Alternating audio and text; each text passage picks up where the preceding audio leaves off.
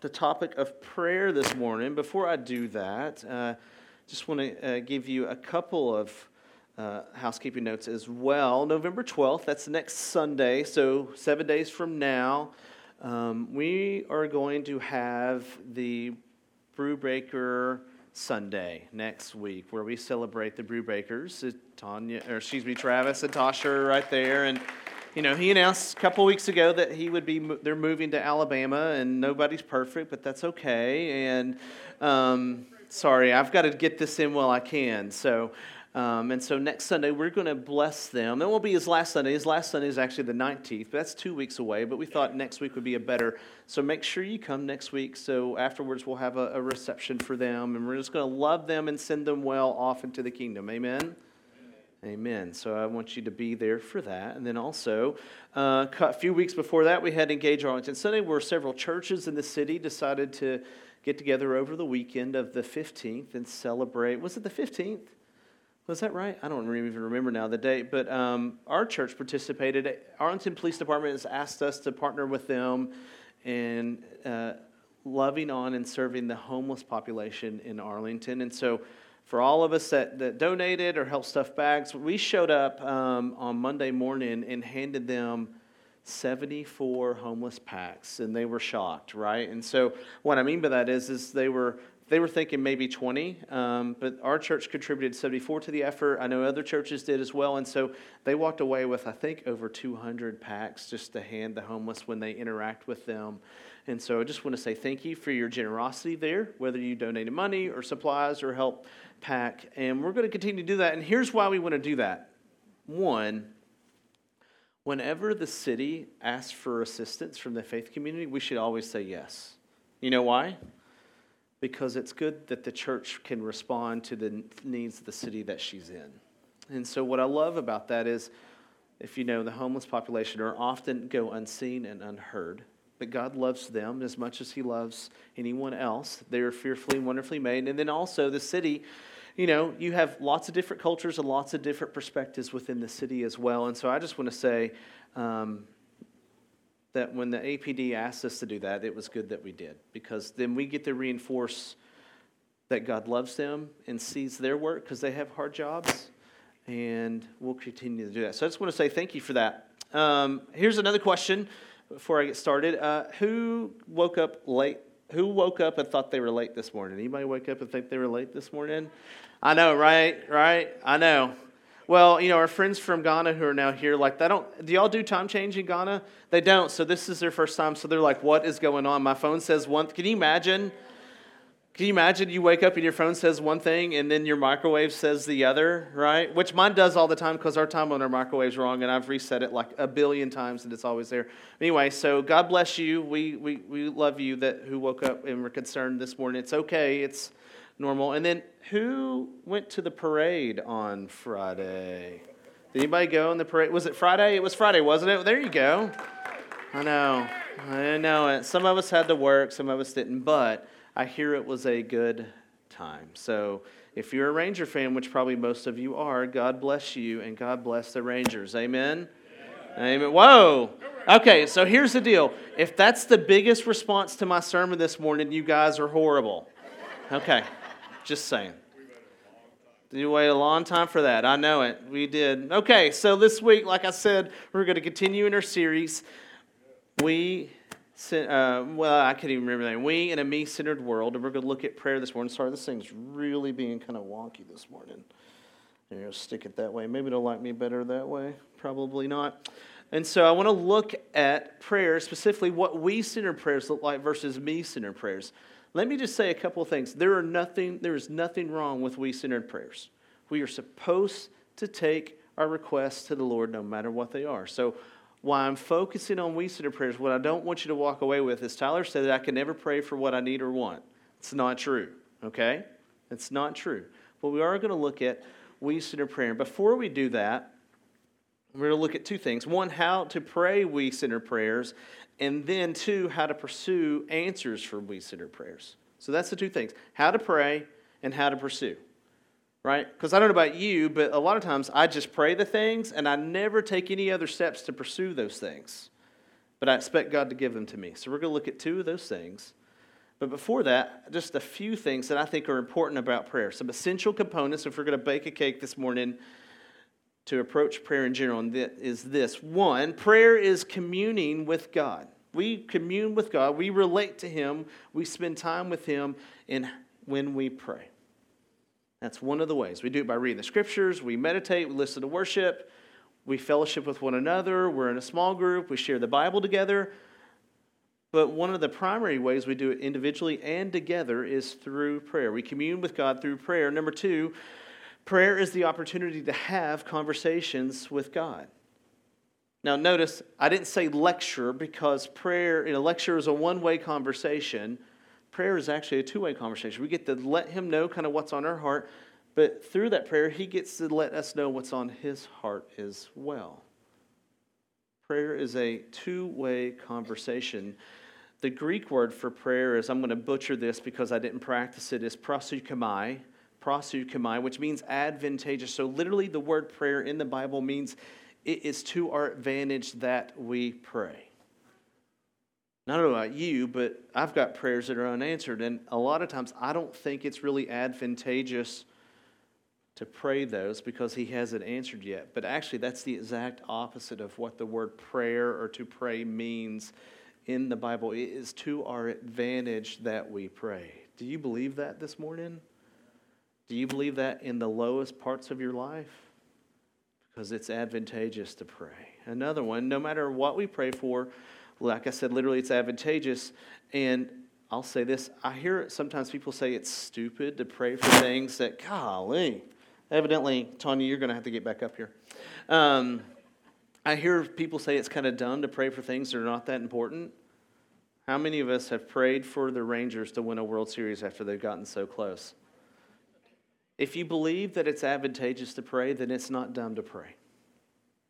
There might be things that are a priority. There might be people who are far from the Lord that probably needs to take more of our prayer time. Injustice in the world, meeting needs, to church being the church, to one another and to the outside world. But it is never a disadvantage to ask for the things that God has put on our hearts. Can I say that again? It is never a disadvantage to ask for the things that God has put on our hearts, whether it's a Ranger win or something else. And I'm willing to bet if we would change our minds about that prayer or how advantageous prayer is, that I bet we would be more willing to pray for the more important things too. So can I just take that pressure off of us? Pray for whatever it is because it's advantageous. You might have no hope in a medical condition, the salvation of someone, or a really tough circumstance. But again, prayer is not wasted, ever. And two, we should approach God in three ways with prayers. One, sincerity. We should bring those prayers with sincerity, meaning that it's what we really think. And so if you don't think those things, guess what? You probably shouldn't pray those things. Two, we should approach God with reverence, meaning, God, you have the power to answer whatever it is that you want to answer, whenever you want to answer it. And then number three, humility. And I think I miss this. I think we miss this sometimes because I get so wrapped up in what it is that we need or what I want that I forget to remind myself that God is God and I am not. Amen? Amen. Which brings us to truth number one. Prayer is an essential part of the Christ life. It is the barometer of our lives. Right? It's the thermostat of our lives. It's not, and thermostats, so here's what I love about thermostats versus thermometers. A thermometer only tells you what the temperature is. The thermostat actually changes the temperature around you. So our prayer life is the thermostat of our spiritual lives. It is essential. Meaning our spiritual growth is limited by the amount of prayer we give and receive on behalf of others or what we engage in. And so my hope is this morning that you would walk away with not the, oh my gosh, I'm doing it all wrong. I just want to refocus our attention that actually I have the ability to affect myself and others around me by the thermostat of my prayers or the frequency of my prayers. Okay, we good? Let me give you an example of that. My mom had this rubber tree. Do you know what a rubber tree is? It's like a real tree. You may ever have one of those? Some of us had those, like they had those really waxy kind of leaves, right? Almost like they're made of rubber. Is that why they're called rubber trees? I don't know why they're called rubber trees. Anyway, so we're getting into the holiday season. I always think about this tree because it's really funny. And so where the rubber tree sat, that's where the Christmas tree would grow, right? And so she would move the rubber plant somewhere else, and it was heavy in this huge pot, and she hated that thing. I don't know why she kept it for so long. I think it's, if she could keep that plant, she could keep me around. You know what I mean? So it's like one of those things. And so finally she decided, I'm tired of this plant. I'm just going to get rid of it. Because the plant never looked really healthy. It was always kind of struggling. It was, no matter how much she watered it or didn't water it, or how much she talked to it or she didn't talk to it, it never looked really healthy. Do you know what I mean? You get that, right? We have those plants. Some of us have those plants in our houses right now or in our yards. It's my yard. Actually, that plant I'm talking about is my yard, but whatever. And so she decided, okay, it's Christmas. I'm moving the plant into the garage, and I'm going to kill it. Which is not a really good Christmas example for your young children, but whatever, I digress, right? So there you go. And so here's the funny thing. She's stuck in the garage. We're in Tennessee. It's cold in Tennessee.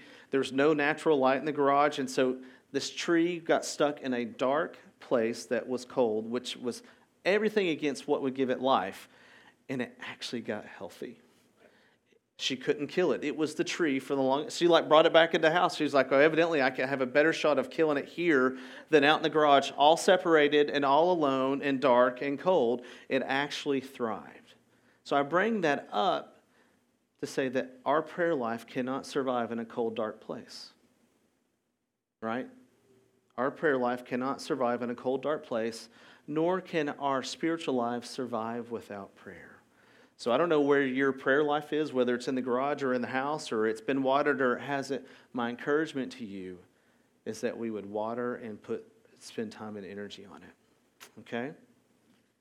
Okay, 2 lessons on We-centered prayers this morning. By the way, avenues of prayer that we have.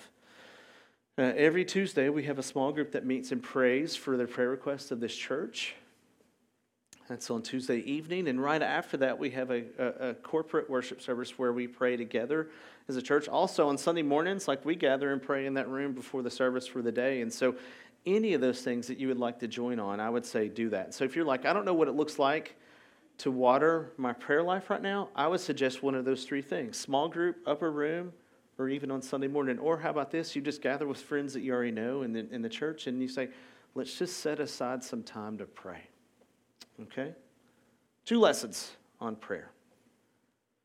How to pray We-centered prayers. We're going to look at the most famous passage on prayer. It's in Matthew 6, starting in verse 5. Matthew 6, starting in verse 5. This is Sermon on the Mount. Jesus is teaching his disciples and the people around him. Jesus' most famous sermon. It goes several chapters.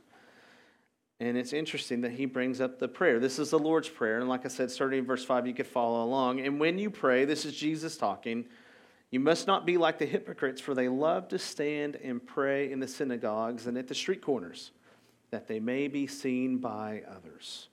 Truly I say to you, they have received the reward. But when you pray, go into your room and shut the door and pray to your Father who is in secret, and your Father who sees in secret will reward you.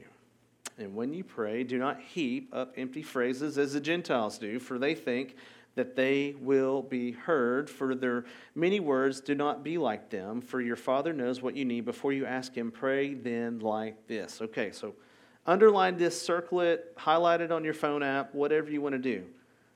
This is the pattern of prayer that we should follow. Our Father in heaven, hallowed be your name. Your kingdom come, your will be done on earth as it is in heaven. Give us this day our daily bread, and forgive us our debts as we also have forgiven our debtors. And lead us not into temptation, but deliver us from evil. For if you forgive others their trespasses, your heavenly Father will also forgive you. Isn't that great? Simple. And all the knowledge in the Sermon on the Mount, Jesus breaks out, 9 verses on prayer, and it radically transforms how you and I should pray. And just starting with verse 5, do not be like the hypocrites who want to be seen. Prayer is not about being seen. It's not. It's not about being seen. That's the context, isn't it? Because here's the deal about prayer. I don't know about you, when I was kind of growing in my faith, I wasn't so sure if I was confident enough to pray around other people. Anybody ever been there before, right? Prayer's not about being seen. So I would say if God has given you a word to pray, you should pray it, because prayer is not whether it's good or bad or confident or unconfident. It's about praying what God has put on your heart. But also, don't feel the pressure to say some kind of magnanimous word that changes everybody's day. Prayer is just a simple conversation about God. And here's the point Jesus is saying: we should not pray empty prayers. Meaning we should just pray. We shouldn't be so concerned about what it is that we're praying. We should just pray because we're responding to the prompting of the Holy Spirit in our lives. All right? We don't want to pray like we are checking in with God on Zoom or FaceTime. It's to have the relationship. Remember, I said prayer is how we commune with God. It's how we express the relationship with God. It's this two-way conversation with God. It's us giving Him what He's put on our hearts and Him giving us back what's on His heart. And so I just want to say prayer equals investment. We invest in the things that are important to us. We invest in our relationships. We invest in our kids. We invest in our jobs. We invest in our friends. We invest in the church. Prayer is something that we should invest in. Don't be like the hypocrites who just throw empty words around. It's the last thing we should do as followers. It's just to do whatever we and say whatever we do. Verse 6, the word secret is kryptos, like a crypt or a grave. That's where we get that word, right? Where it says, or he says this, hold on. Pray to your Father who is in secret and your Father who sees in secret, right? He's saying, go into your room and shut the door. So what he's saying is, Jesus says this, now there's nothing wrong with praying together in a group. As a matter of fact, we should do those things, but our prayer life shouldn't just be with others. It should be also one-on-one. Pray in secret. Kryptos, like a crypt or a grave. You've heard of cryptocurrency, haven't you? Right? That's all the rage these days, depending on what the market's doing. Cryptocurrency, it's secret currency, although it's tracked, although it wasn't created that way. Friends, prayer builds a currency, because that's what cryptocurrency is, right? It's a currency. It's value between two parties. Prayer builds value between you and God. Prayer builds value between you and God. It is something that we invest in. Something that we invest in. Verses 7 and 8. Prayer should not be empty babble, but worth something. And I love this picture Jesus is saying, and it's interesting that this is God the Son talking about God the Father. God knows what you need before you ask. Isn't that interesting? God knows what we need before we ever spit it out. He knew the minute before you spit it out. He knew the morning before you spit it out. He knew the day before you spit it out. He knew before the foundation of the world, before you walked on the planet. He knows what you need before you ever do. Now, if that doesn't enlarge your picture, like spend some time meditating on that somehow God knew that we all needed a World Series win this week before the Rangers were ever a ball club, before we ever stepped on the planet. He knew, and He knows. So imagine if we start praying to God for things like we already know He knows what we need. Can I say that again? Imagine if we start praying to God for the things that we need like He already knows what we need, instead of hoping that maybe our prayers, we can convince Him that we need it. Imagine if we start praying that way. Imagine how that would transform our prayer lives. That we pray to God like, God, you already know what we need, but I'm going to say it anyway because I'm supposed to do this because I need to have this relationship with you, instead of me trying to convince you that I need it. Right? Like we could convince God of anything that He wants to be convinced of anyway. Which leads us to truth number 2. Just a few truths this morning. Prayers are not for convincing God. That's not what they're for. They're not for convincing God, but God affirming what He wants to answer. See the difference? When I feel the pressure to convince God, I put myself over Him as God. But when I say, God, I'm going to submit that, and I want you just to affirm what it is that you want to answer, then the relationship's ordered rightly, isn't it? I move from here to here. See that? Prayers are not for convincing God, but God affirming what He wants to answer. My kids, for those that have kids in a room or have had kids, have you ever noticed when they want something, they bug you until they get it? Right? Everybody really good at that, getting what you want when you want it as a kid? That's not what prayer should be like. We shouldn't bug God just to get what we want. We should seek God to see what it is that he would have for us in that regard. I love that. Jesus gives a template of prayer, and notice how it involves sincerity, reverence, and humility. Let me just go back to verses 9 and 10 real quick, because I talked about that, right? Prayer should involve sincerity, reverence, and humility. Those are we-centered prayers. That's what we're talking about, verse 9. He says, pray like this. Our Father in heaven, hallowed be your name. Your kingdom come, your will be done on earth as it is in heaven. That's we-centered stuff, isn't it? That's we-centered stuff. Because Jesus being God is teaching us how to pray to God. And I don't know about you, this is how God the Son is going to pray to God the Father. If it's good for him, it should be good for us, shouldn't it? How often do I not start my prayers with those statements? Our Father in heaven, hallowed be your name. Your kingdom come, your will be done on earth as it is in heaven. Because I want to push that out of the way and go right to what it is that we need.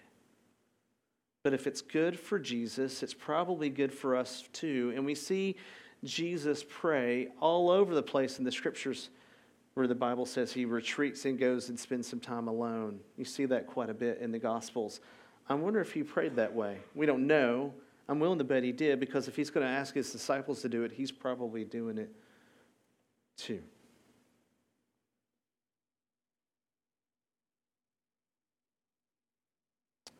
What I want us to see is Jesus is teaching before me-centered prayers that we should be preaching, or we should be asking and praying we-centered prayers. Right? Because notice the transition. Jesus taught us how to pray to God in his kingdom, and then after we submit ourselves to him first, then we bring our ask too. He said it there, right? Give us this day our daily bread. We see that in verse 11. And forgive us our debtors or debts as we have forgiven our debtors, and lead us not into temptation, but deliver us from evil. See the transition. It starts with we-centered prayers. God, what is it that you want? Your will be done on earth as it is in heaven. And then it transitioned to, well, actually, but we have needs too, like give us our bread. Lead us not into temptation. Deliver us from evil. And that's the Christ life, isn't it? If I submit to God first in all things, submit to God. And I know it's hard for us to hear, right? Because we like what we like and want what we want. But if we submit to God first in all things, our thoughts, our finances, our time, our gifts, our skills, our dreams, our lives, our prayers, then everything is in front of us. Because truth number 3 says this: following Jesus' model for prayer equals more prayers answered. Now, I'm not saying that from a prosperity piece, because I'm not saying that we always get the answers that we want.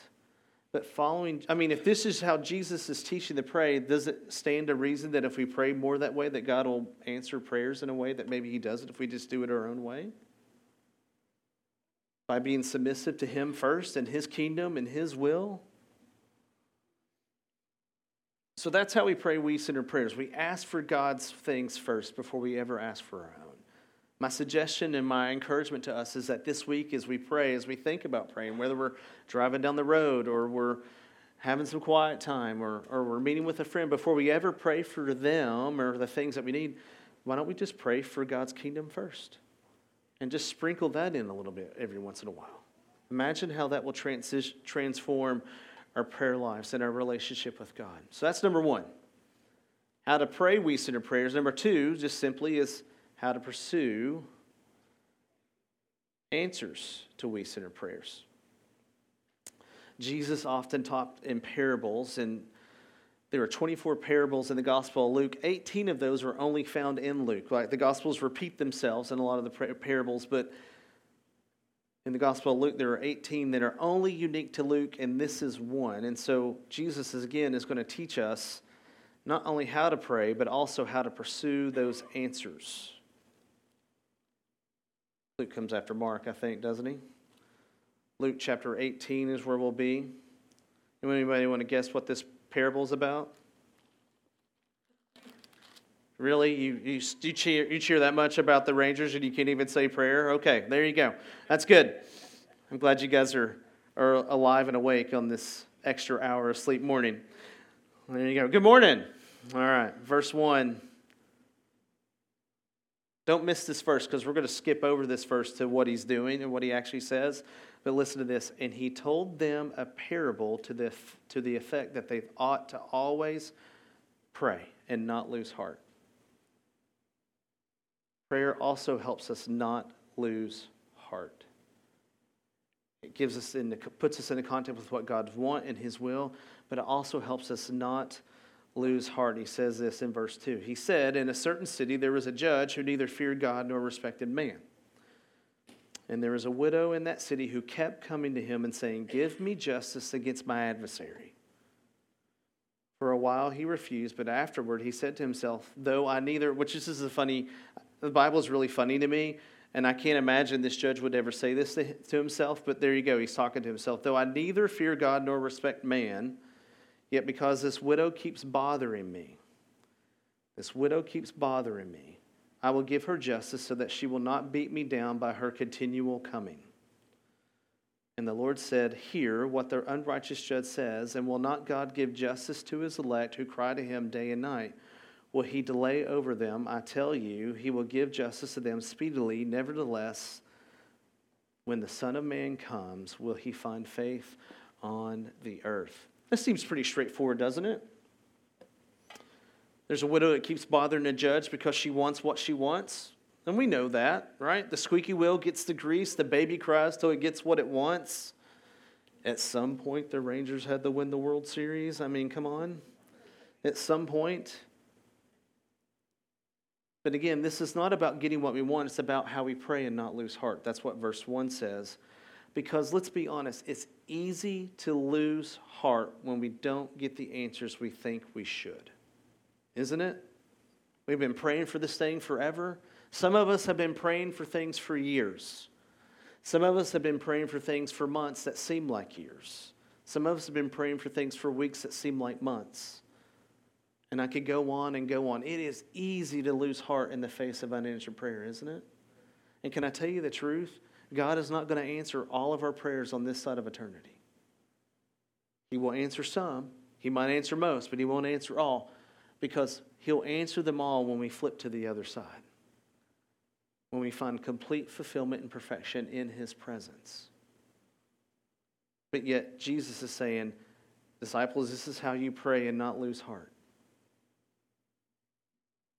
Because it's easy to lose heart when we wait and wait and wait and wait and wait on whatever that thing is that we're waiting on. Isn't it? Isn't it easy to lose heart? Who of us have ever lost heart on the thing that we're waiting and waiting and waiting? So can I just say, we should acknowledge that prayer often happens on His timing, on God's timing, and not our own? It does. But Jesus says don't lose heart because the timing doesn't line up with your timing. Because God's timing doesn't line up with our timing. And thank goodness my timing doesn't line up with God's timing, because if it was up to me to align God to my time, the world would be really crazy and out of shape. More than it already is. But He does this not to frustrate us, it's to build a dependency on Him. Because it's so easy to be dependent on our own, and our own gifts, and our own skills, and our own wants, and our own desires. But God doesn't want us to pray prayers so that we can be dependent upon ourselves. He wants us to pray prayers so that we can be dependent upon Him. Because I just want to say, I'm the best follower I could be is when I say no to me and yes to Him. I'm the best follower I could be when I say your timing, not my timing. I'm the best follower I could be when I say, you know what, your answer, not my answer. But yet we should still not lose heart, Christian. So acknowledge that prayer happens on His timing and not our own. Now, the judge in the story, don't we usually think of judges as people who are halfway decent people? But evidently this judge is so not good, like he doesn't fear God, and he doesn't respect man, like he's not a very good judge. But here's the lesson on prayer about never giving up. Look at verse 3 back in Luke 18. And there was a widow in that city who kept coming to him and saying, give me justice against my adversary. I don't know who that adversary was, but they were probably not in a good place, right? And for a while he refused, the judge refused. But afterward he said to himself, though I neither fear God nor respect man, yet because this widow keeps bothering me, I will give her justice, so that she will not beat me down by her continual coming. He did not fear God. He did not respect man. He didn't respect her, but yet she kept coming. And so the answer is we should pray like the widow keeps coming to the judge by never giving up, by never giving in. And we keep bringing our petitions to the judge. But Jesus isn't teaching us to go find a judge that we could bug. He's actually using this story to teach us how we should pray to God, right? And so my hope for you this morning is whatever you're praying, keep going. That thing that you walked in with, keep praying. That thing that you went to sleep with last night thinking about, keep praying. That need that you have, keep praying. That illness in your family, keep praying. That person far from the Lord who you don't know how they're going to get from where they are to where they need to be, keep praying. Keep praying. Don't lose heart. Because here's the hope in this story, is that we don't have to give in or be tired or give up because we don't serve a judge who doesn't respect himself or care about man, do we not? Because Jesus is taking the judge in the story who doesn't love him and doesn't care about people and is contrasting it with God the Father who actually is the judge. Look at 6 and 8. Verses 6 through 8. And the Lord said, hear what the unrighteous judge says. Remember what he said? The widow keeps bothering me and I'm tired of it, and so I'm just going to give in. But verse 7 says, and will not God give justice to his elect, meaning the follower, who cry to him day and night? Will he delay long over them? I tell you, he will give justice to them speedily. Nevertheless, when the Son of Man comes, he will find faith on earth. And so the question is we don't have an unrighteous judge, but we have a judge that hears us day and night. So that thing that you don't think he's answering, Jesus evidently is saying, will God not give justice to the elect? How long will he delay over them? And so what we think are no answers are actually just delays according to God's timing. That thing you're praying for, God wants to answer it according to his plan and purpose, and it's not a no. It's just a delay. And I tell you the truth, he will give justice to them speedily. Now I get it, it doesn't feel like it's speedily. It doesn't happen very fast. But he will at some point, according to his plan and purpose.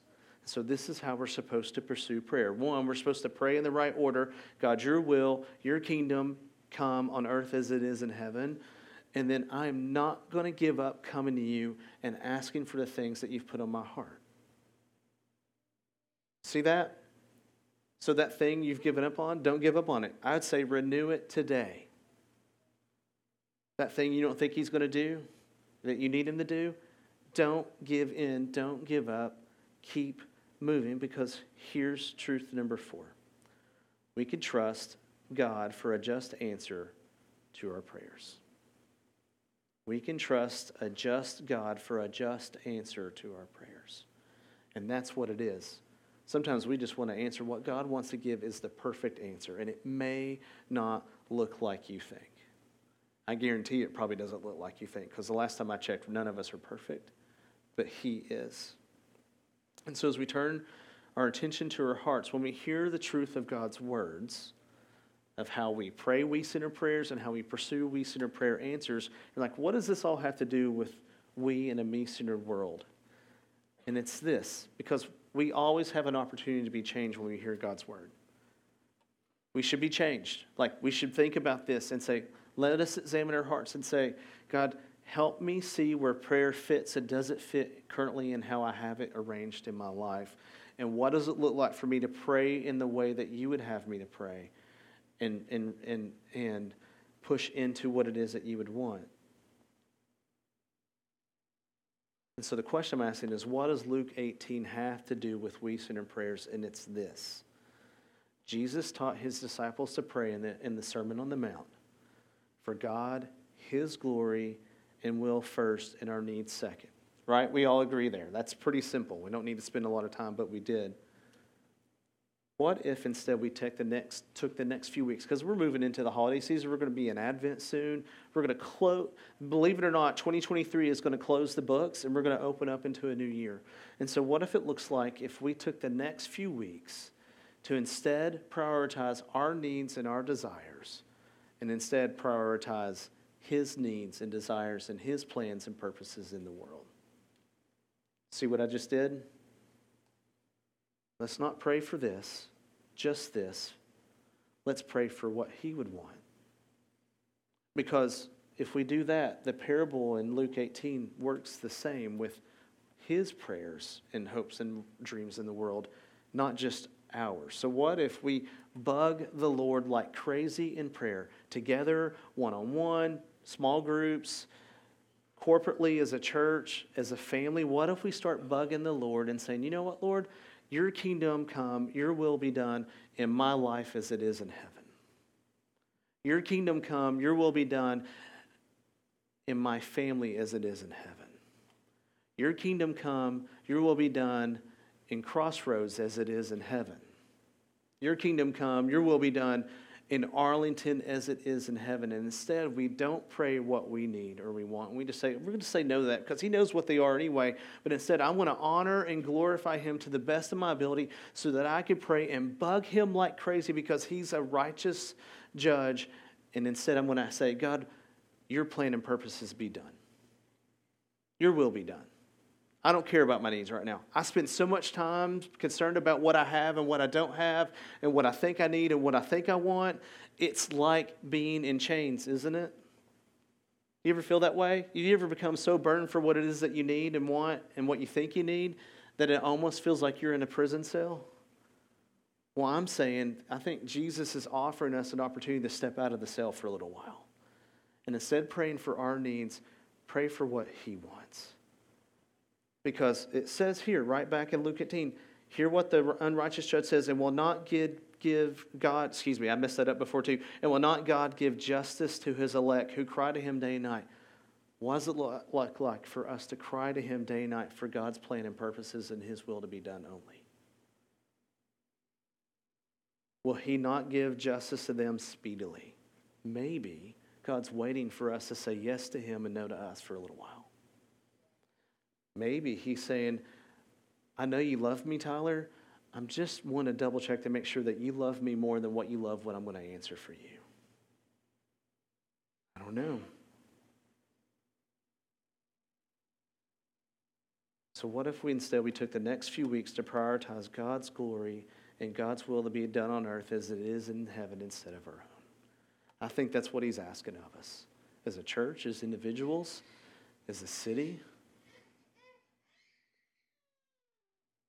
That's what I think. And that to me seems really submissive and kind of a little crazy and really radical, but I think he calls us to do that. You agree? So the band's going to come back up.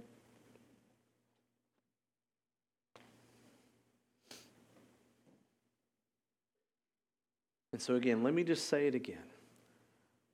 I'm asking you to intentionally pursue God and his kingdom and his purposes instead of what we need for the next few weeks.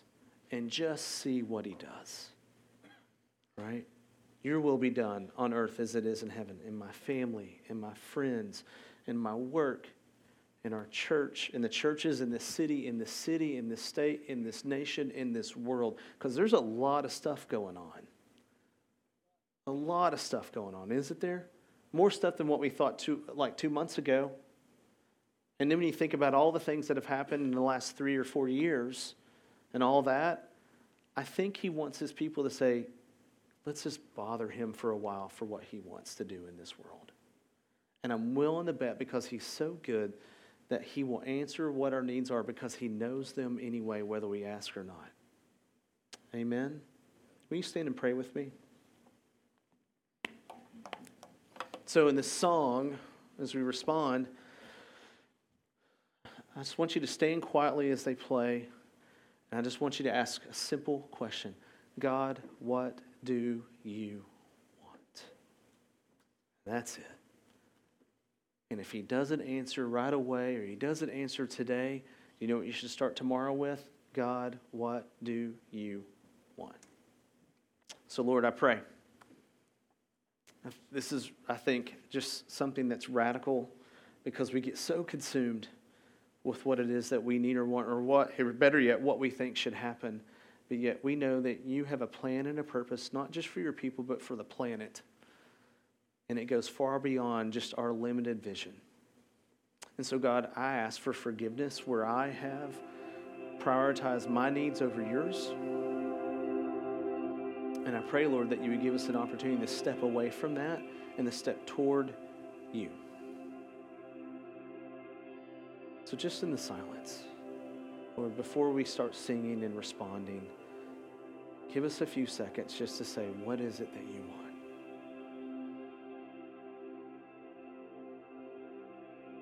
God, what do you want?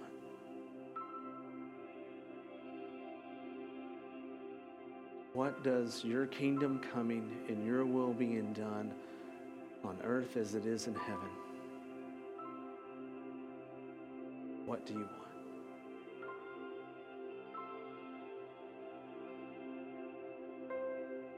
It's in Jesus' name. Amen.